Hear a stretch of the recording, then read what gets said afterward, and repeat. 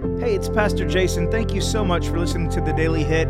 You can get this and much more at jasonjohncowart.com. And if you're getting something from this content, be sure to share it with your friends. All right, let's jump into today's verse. Romans chapter 12, verses 6 through 8. Having gifts that differ according to the grace given to us, let us use them. If prophecy, in proportion to our faith; if service, in our serving; the one who teaches in his teaching; the one who exhorts in his exhortation; the one who contributes in generosity; the one who leads with zeal; the one who does acts of mercy with cheerfulness.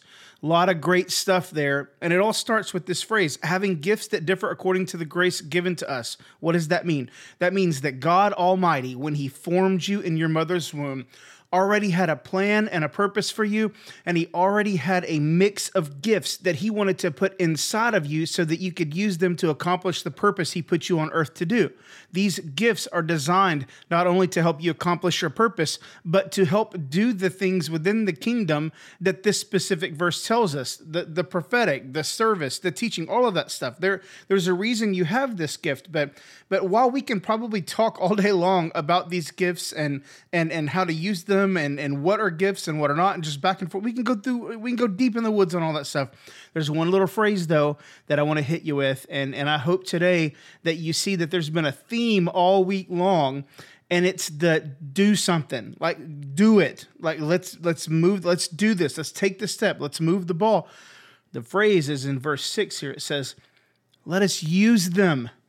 You got to use them. You know, there's the old saying, love isn't love until you give it away. You've got to use the gift that's inside of you. Now, there are a lot of things that keep us from using the gifts that God put inside of us. And one of the big ones is sin. I mean, my goodness, it's very, very hard to try to move the kingdom forward when you feel the guilt and the shame of sin that you're engaging in on a regular basis.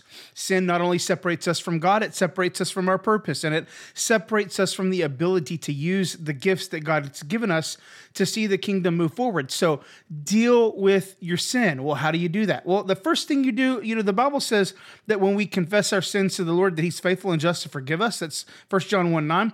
But the Bible also tells us that if we want healing, that we've got to confess to one another. So I guess my first question is, if you want to deal with sin, have you confessed? Have you repented? Have you literally gone to God with this situation and said, this is what I'm doing wrong. I know it's wrong. I confess it as sin. I repent. I turn away from it. I refuse to go back to that anymore. And then do you tap into other people? Do you go tell somebody else that you trust? Remember, this is what we use to determine that person. They know you. They know God. They love you. They love God. They have your best interests in mind. Do you go to that person and say, look, this is what I've been doing. It's sinful. It's wrong. It's keeping me from my purpose. It's keeping me from using my gifts. It's keeping me separated from God. And I've already asked for forgiveness, but I need you to help me stay out of this sin. Have you done that? And I know how hard that can be, because the first thing you're going to think is, oh, they're going to think something bad about me. And I hear you, but pick your pain.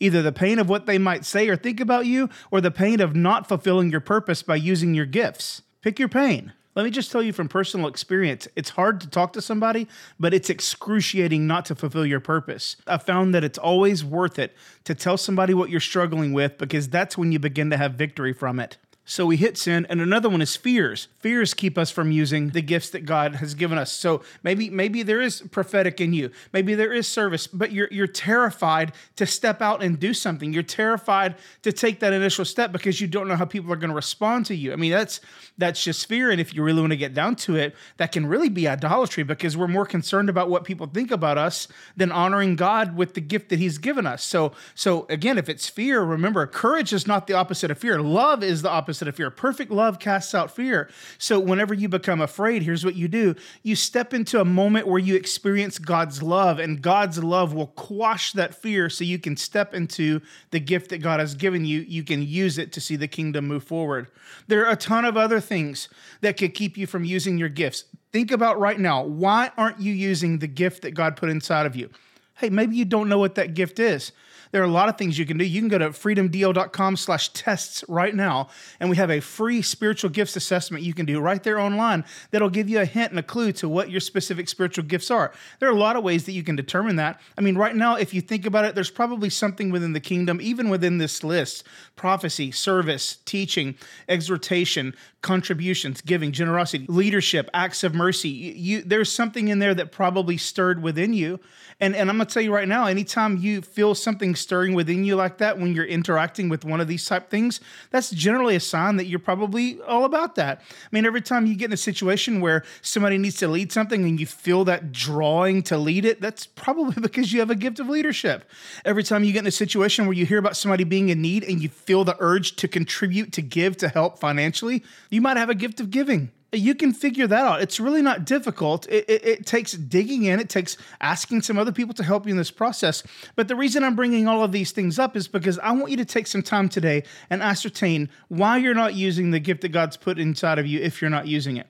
If you are, man, keep rocking and rolling. Use your gift, honor God, move the kingdom forward, build people up, change people's lives. That's exactly what it's for. But if you're not, why aren't you? And how can we get you to that place where you're using those gifts to see the kingdom move forward? Everybody has a gift. You have a gift. It's God-given. He wants you to use it. Let's do everything we can to remove those things that are keeping us from using those gifts. And let's do what Paul tells the Romans in verse 6. Let's use those gifts.